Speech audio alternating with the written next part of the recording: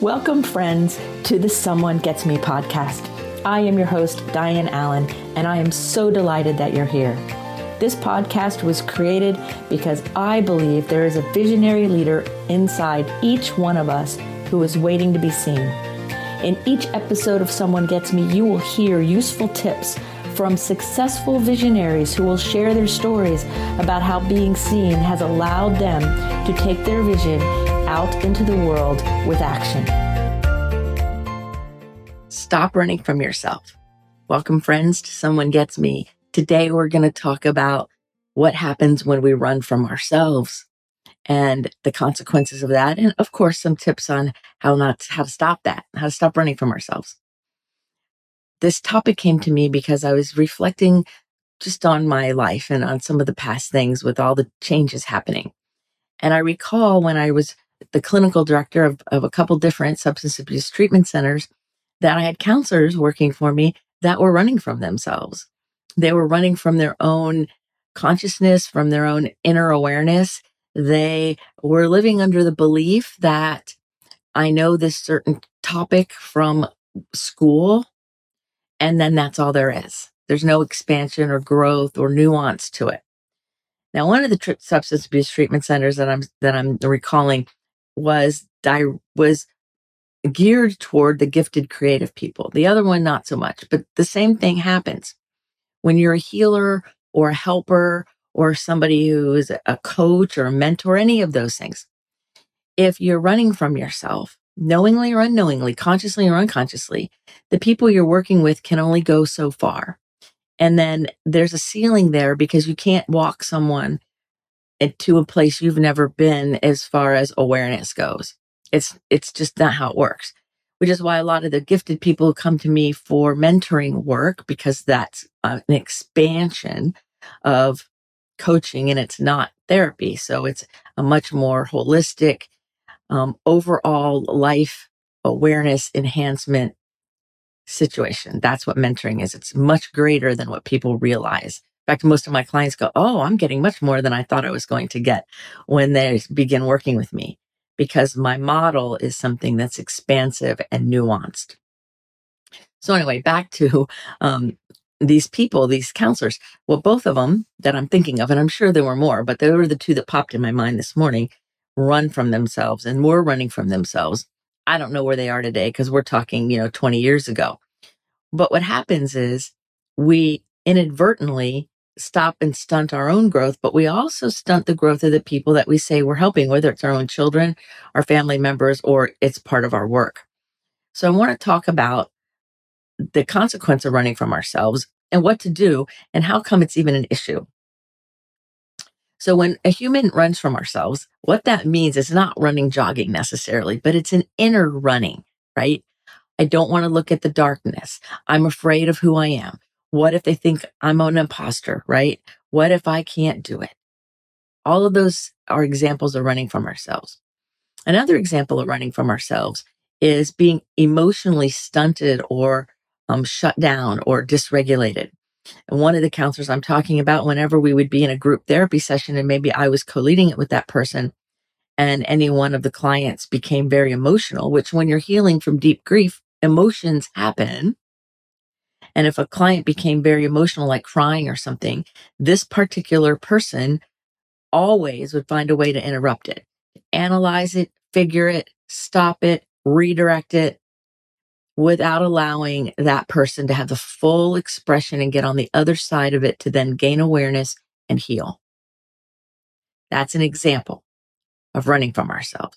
Oh, I'm feeling a little bit of pain, and so I'm going to run from it. I'm going to medicate it with substances or food or sex or distraction or overthinking, or I have to learn things, right? If I learn it, I'll get it. I have clients that have told me this over and over. Now, remember, I've been doing this 40 years, so I have lots of stories. But I have people who have said, well, just pull out the notebook. Just give me the answer. Give me what I need. Give me the outline. Give me the document that will tell me the step by step, and I'll follow those steps. And that's all there is. But that's not how it works. That's a part of it, but that's not how it works. So we run from ourselves by the delusion or convincing ourselves that it's a simple solution, that if I only knew the answer, or if I had like the Cliff Note version of the situation of the solution, I could figure it out from there. It's like saying, just give me the abstract to the paper and I'll figure out the rest. But that's not how it works. One of the key issues here is that humans, our brains, our being, are meant to be in relation with others of the same species. We are designed to be in relationship. And so when we are siloed, or we're isolated, or we knowingly or unknowingly shut ourselves down and isolate our own experience, our emotions, our spiritual awareness, our insights, our physical proximity to others, then we are running from ourselves. And this is very different than somebody who's maybe an introvert like me and we spend a lot of time alone. This could be different than somebody who says, oh, part of my growth and part of my inner awareness is silence and time with myself. That's different than running from ourselves. Have you ever taken a nap in the middle of the day? Not because you were tired, but because you wanted to shut your system down. That's a way of running from ourselves. Yeah. Have you ever imbibed with just a little bit more alcohol, and you're not an alcoholic, but you did a little bit more than you should have, or maybe a lot more? And it's not necessarily addiction, but like, why did you do that? I have a friend of mine who even told me that one time, who was out at a restaurant and said that it was noisy and it was distracting. And so she intentionally got drunk so that she wouldn't have to experience all the energy around her, rather than either breathing through it, staying with awareness, and maybe excusing herself from that experience, or finding another way other than putting neurotoxins into her body, right? There's ways to stop running from ourselves. Another way people run from themselves is what I call analysis paralysis, and the overthinking spiral. I was talking to a person another time, and we're talking about growth and consciousness and being beneficial presence on the planet. And we're in this great conversation, and it's all yummy and great. And I said to my friend, I said, so, it's important that we continue to keep expanding and growing, because the world is always expanding and growing. And that's how we know we're not running from ourselves. And so this person immediately just started doing this. Well, then this is what you're saying, and had distilled down a few like clips, if you will, of what I said, and tried to convert this nonlinear awareness and experience into a line item list.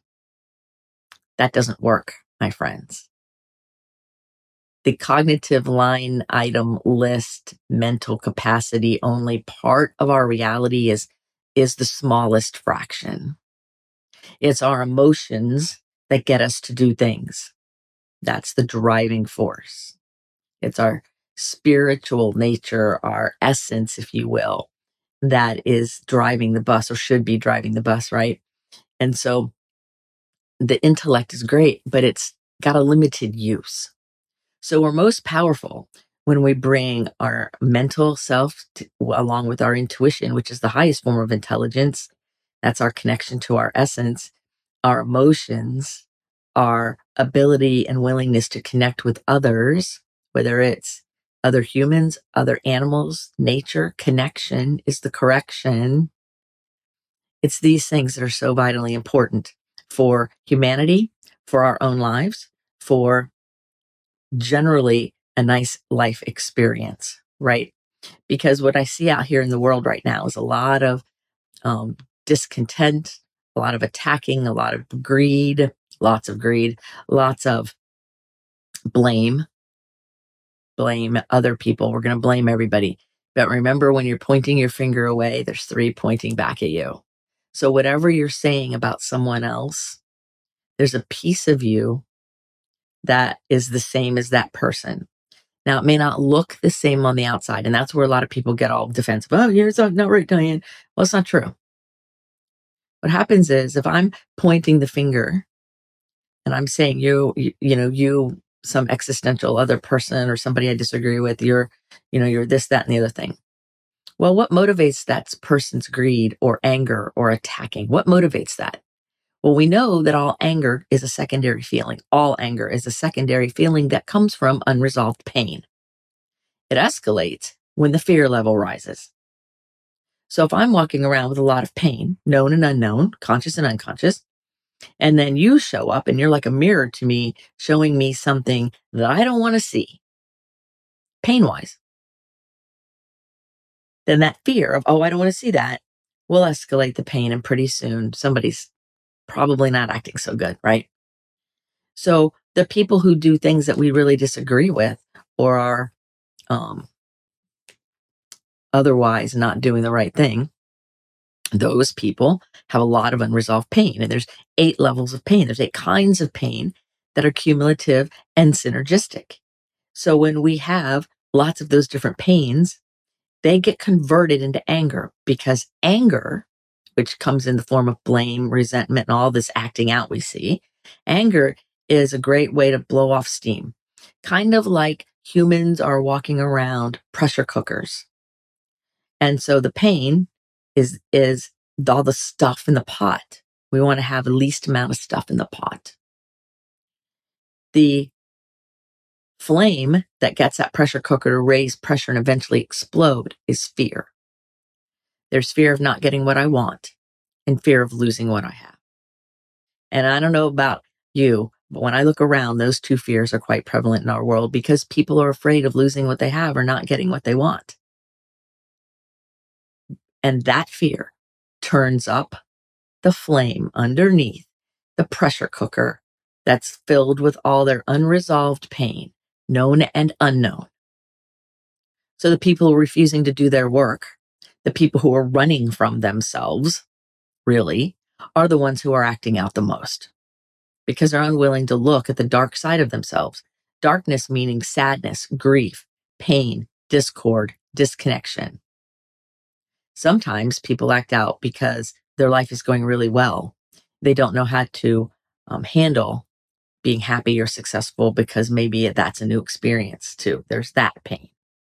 So the 8 levels of pain, or the 8 kinds of pain really, are cumulative and synergistic. So they're cumulative during the course of a day and also over our lifetime. Synergistic meaning that they can show up in a bigger way than the sum of the parts. So I've had a lot of clients come to me and say, well, I've never had anything big happen to me. Well, you don't have to have anything big have happened to you to have lots of pain that you're converting into anger. Now, anger can look like depression. It can look like frustration, irritation. It can look like shutdown, like complete disconnection. It can look like apathy. It comes out in a lot of different ways. It's just not the external expression. In fact, anger turned inward is depression, and turned inward exponentially is when people get hopeless and suicidal. That anger comes from these 8 kinds of pain. The 8 kinds of pain are what need to be dealt with. People don't want to do that. They run from themselves. Even people who are helpers, they don't want to look at it. And so part of our challenge here in the world is to pull up our bootstraps, if you will, and say, hold on a second. Instead of running from myself, I'm going to turn and look within and see what it is that needs to be rectified, what it is that's prickly, what it is that isn't serving me, and make choices that support my growth and my welfare in whatever arena it is. Now, cumulative pain can really get us over time, because some people are still dealing with trauma from childhood, or even the DNA alterations from intergenerational trauma. That's a big deal. But we also have it during the course of a day. Have you ever had a day where maybe you had a chronic backache or a chronic headache or something, just like under the radar? You notice it, but you just keep pushing through. I'm sure you have, because we all have, I think. Well, then by the end of the day, something happens, You drop something by accident, or something, doesn't go the way you think, or whatever, you stub your toe, something, and the response is huge. Like, we blow up and get really angry and really upset, or maybe even so angry that we then start crying, because that's what this is. The anger erupts like a volcano, and then the person's crying. Well, the anger is really an expression of pain. So that is an example of cumulative pain over a day, because your system's been moderating this kind of low grade pain all day long. And by the evening, it's tired. And so anything can trip it. And then pretty soon we're blowing up and then we're crying to release the pain, like the valve of the pressure cooker, in order to try to function. That, my friends, is not a healthy way to live every day all the time. It's not. And even in my own life, with the loss of my beloved Maggie recently, and lots of other things going on in my life, even in the face of all of these things, they're helping me see parts of me that were lurking in the shadows, that it's time to say, oh, I see you. I see you, old pain. I see you, old grief. And it's time to shine the light of truth on those things so it can be released and not run our lives anymore. So if you're angry a lot, or frustrated, or irritated, or people annoy you, look at those 8 areas of pain, because that is where the solution is. Because once you do your healing, once you've rectified it, I use the word rectify versus heal a lot of the times, but once you've done it, once you've taken care of it, you've looked at it and said, I see you, you don't serve me, I can release you, and you do the work, which sometimes it's a lot faster than other times. Sometimes it's easier than other times. It's okay.